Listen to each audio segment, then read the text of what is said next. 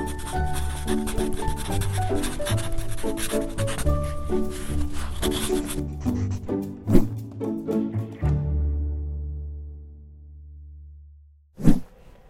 I'm Dawn Durham, and welcome to Patent Pod.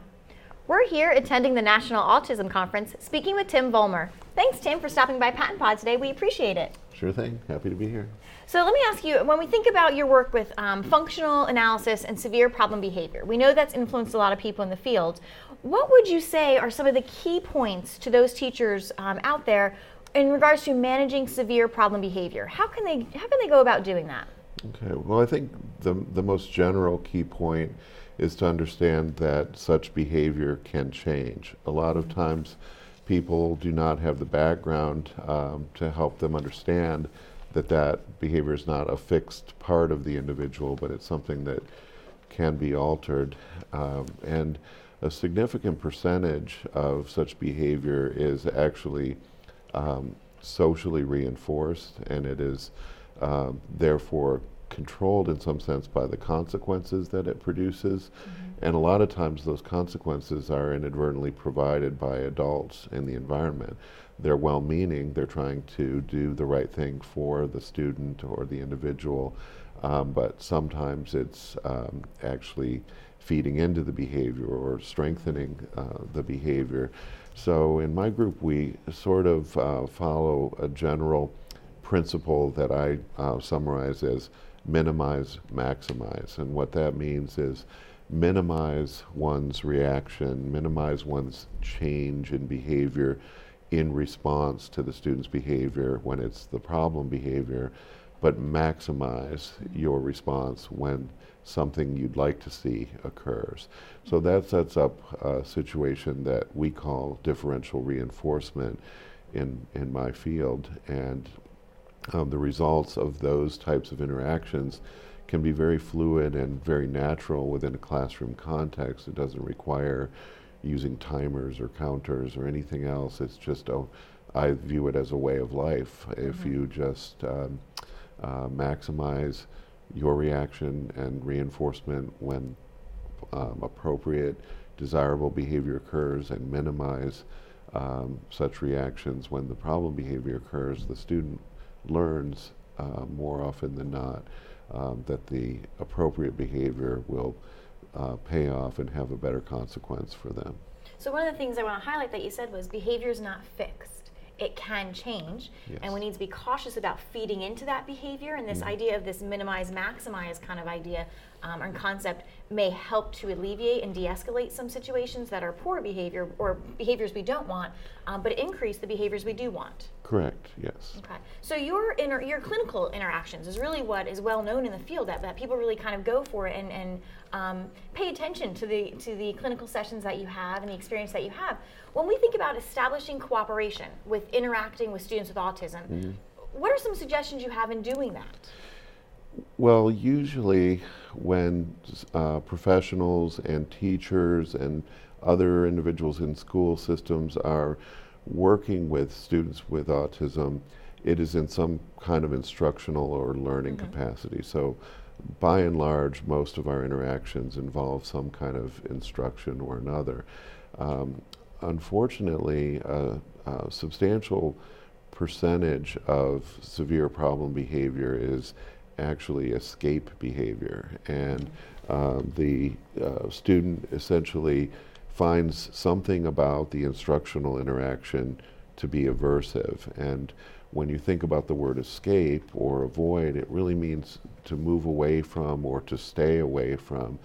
So the approach I encourage is to try to reverse that.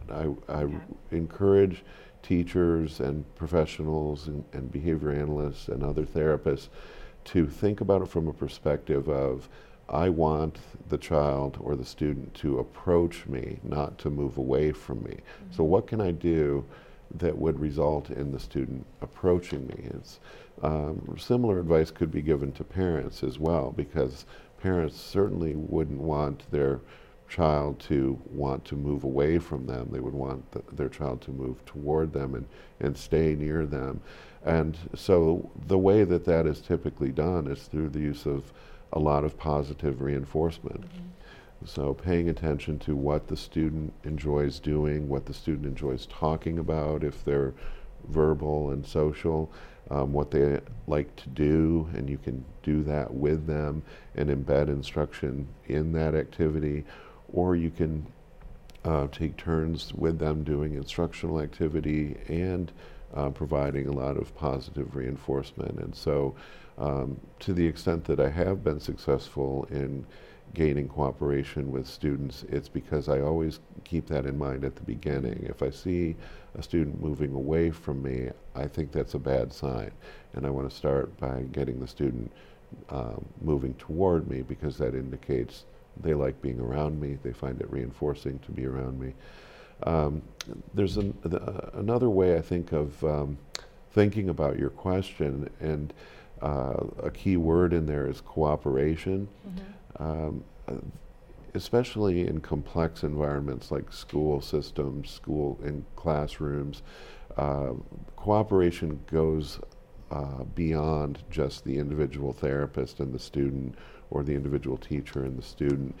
In the case of most individuals with autism spectrum disorders, there is an entire group of people, a team, including the student, including the student's parent or parents, including the teachers, including the professionals, who all must cooperate. And I see at times that the best interest of the student sometimes breaks down at that level, and it's very important, I believe, for all of those team members to recognize their scope of expertise, but also recognize the scope of expertise of the other contributors, and make sure that everyone has their chance to express what they believe would be in the best interest of the student, and then work out what that overall program or plan would be. And the best individualized plan is, of course, one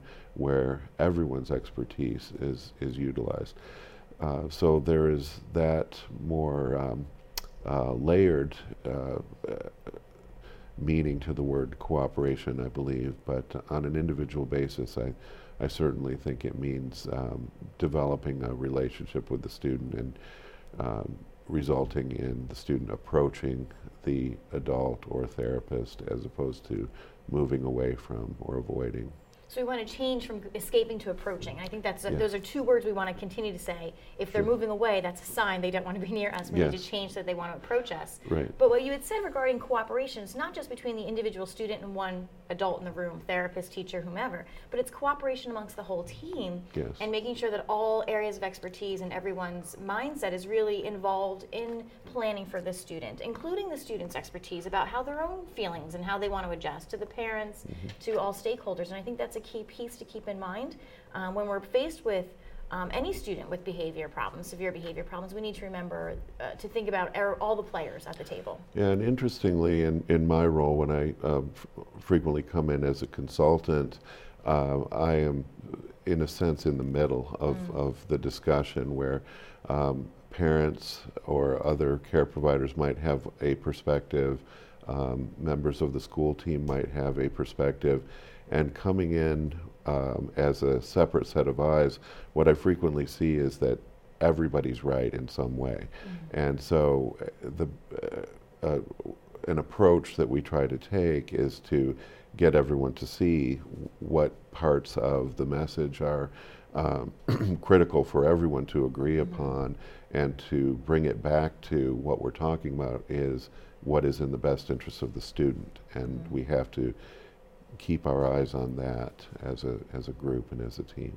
Bringing everyone's thoughts to the student, because the student should be in the front of all of our minds. Correct. And we might lose sight of that when we have so many people at the table. And you said at some point, someone's right all the time, right? There's the little aspects that are always correct and good knowledge to have, but we do need to work together to keep what's best for the student in mind. Yeah, and certainly staying within the evidence base. We don't want to step outside of what has been proven to be best practices for the student. Absolutely. I want to think kind of historically now. So when we think about the work that influences development and implementation of human and effective behavioral interventions, particularly with individuals with autism, kind of thinking historically, what have been some of the most significant pieces of work that really led to our understanding of development and implementation of interventions?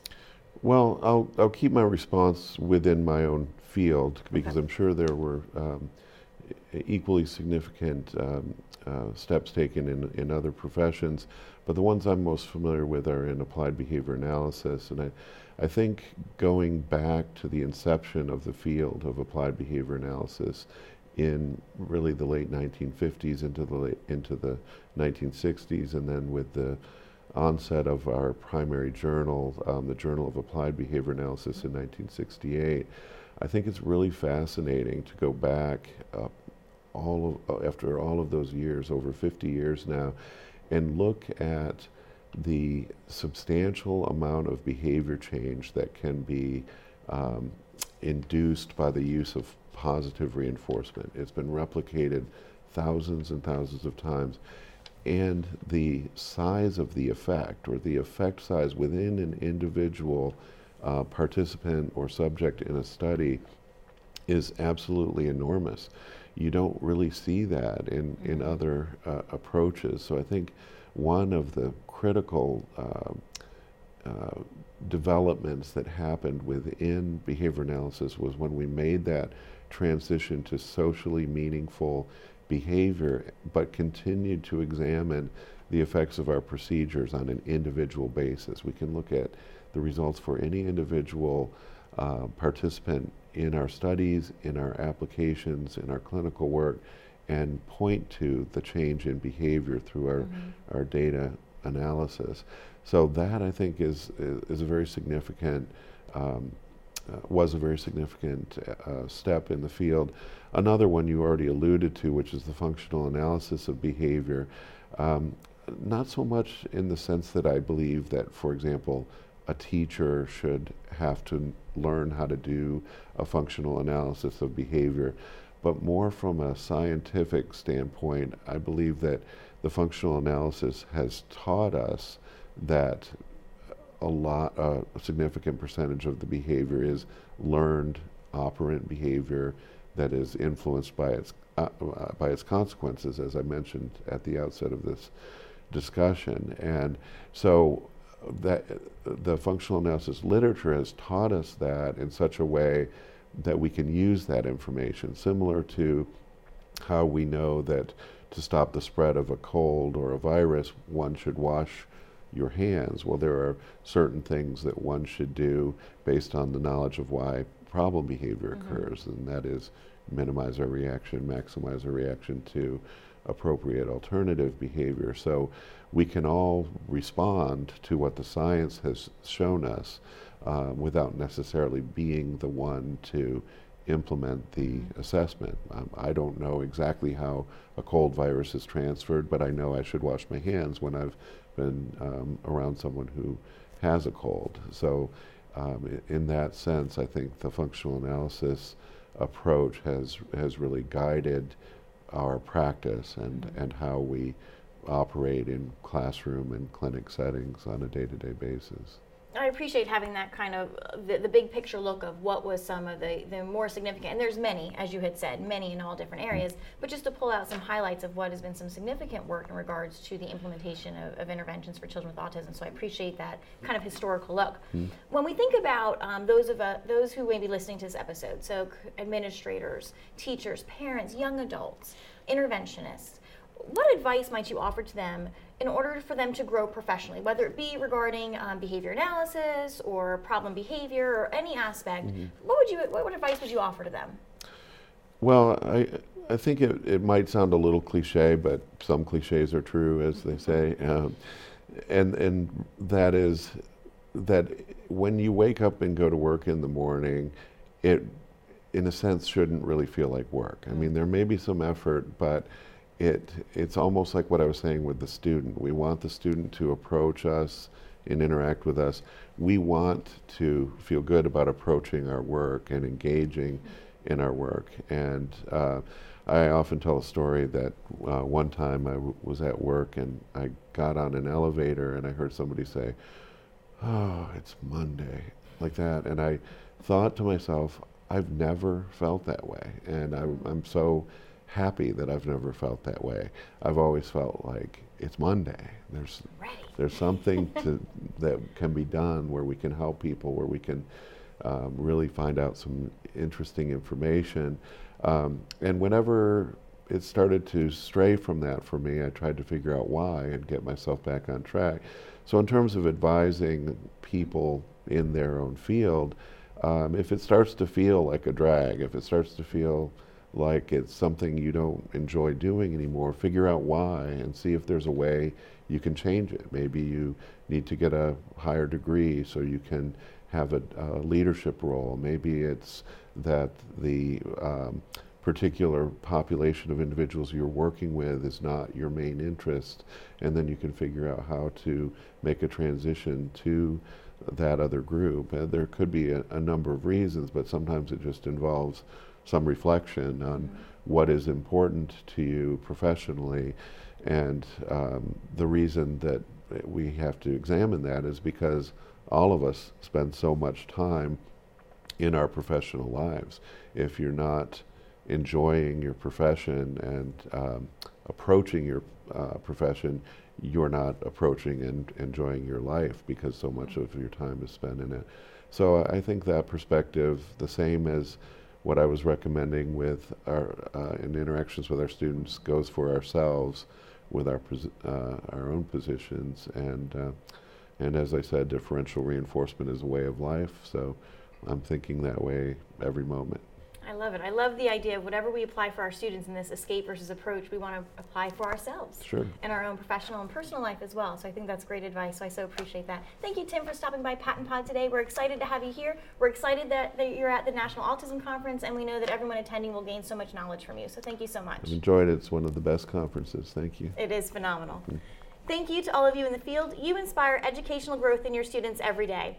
A special thank you to John Radsdale for producing this podcast. We'll see you next time on Patent Pod.